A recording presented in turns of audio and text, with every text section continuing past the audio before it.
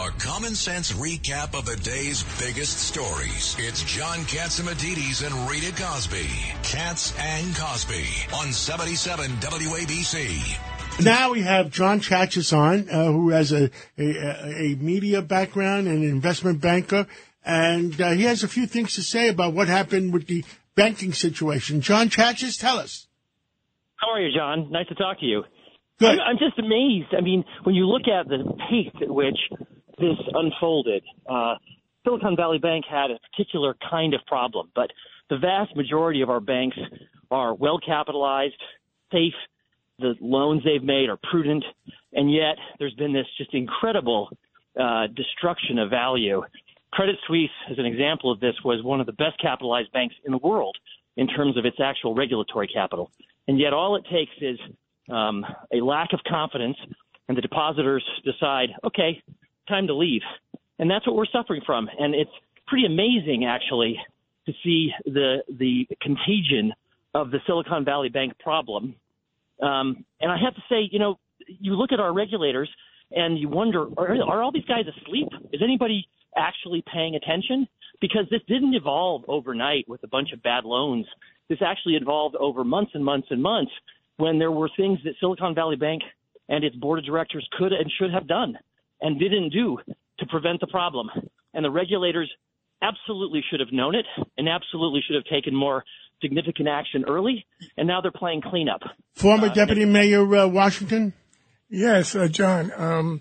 What do you think Powell's going to do? I don't think the country can handle this inflation battle. My advice was they should lower it by 1 point. Yeah, he's going to have to choose. Either he's going to focus on inflation or focus on saving banks. I don't think the country can handle both. I think in the coming weeks, while you have this, you know, the one thing about the banking system that keeps it functioning is one word: confidence.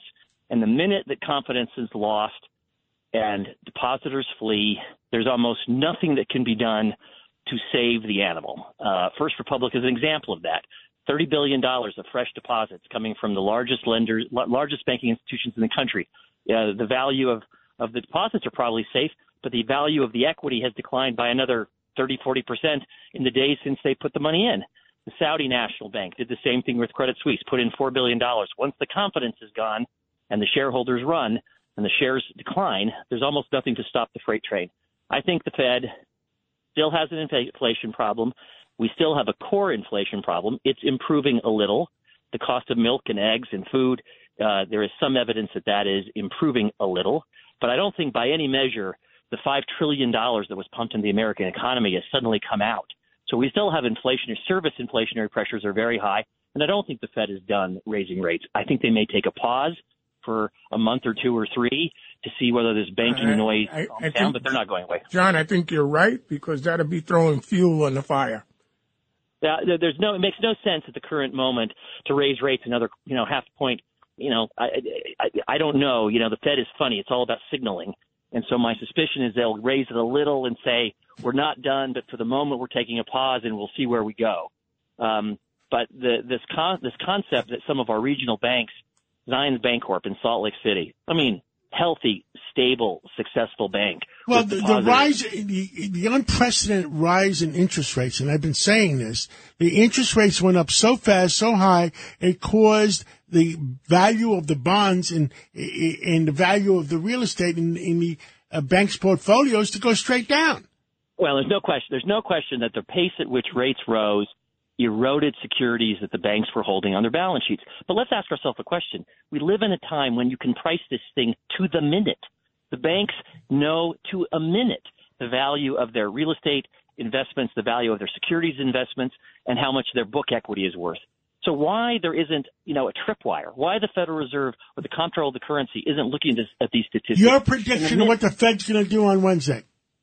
Excuse me? What is your prediction what the Fed is going to do on Wednesday? I think the Fed's going to raise rates 25 basis points and tell everybody we're going to take our time. Inflation is not completely gone, but we're not done with rising rates. Or they're going to raise it nothing at all, but warn that there will be further rate rises in the future. John Chachas, thank you so much for coming on. God bless you, and we'll catch up again real soon. Thanks for having me.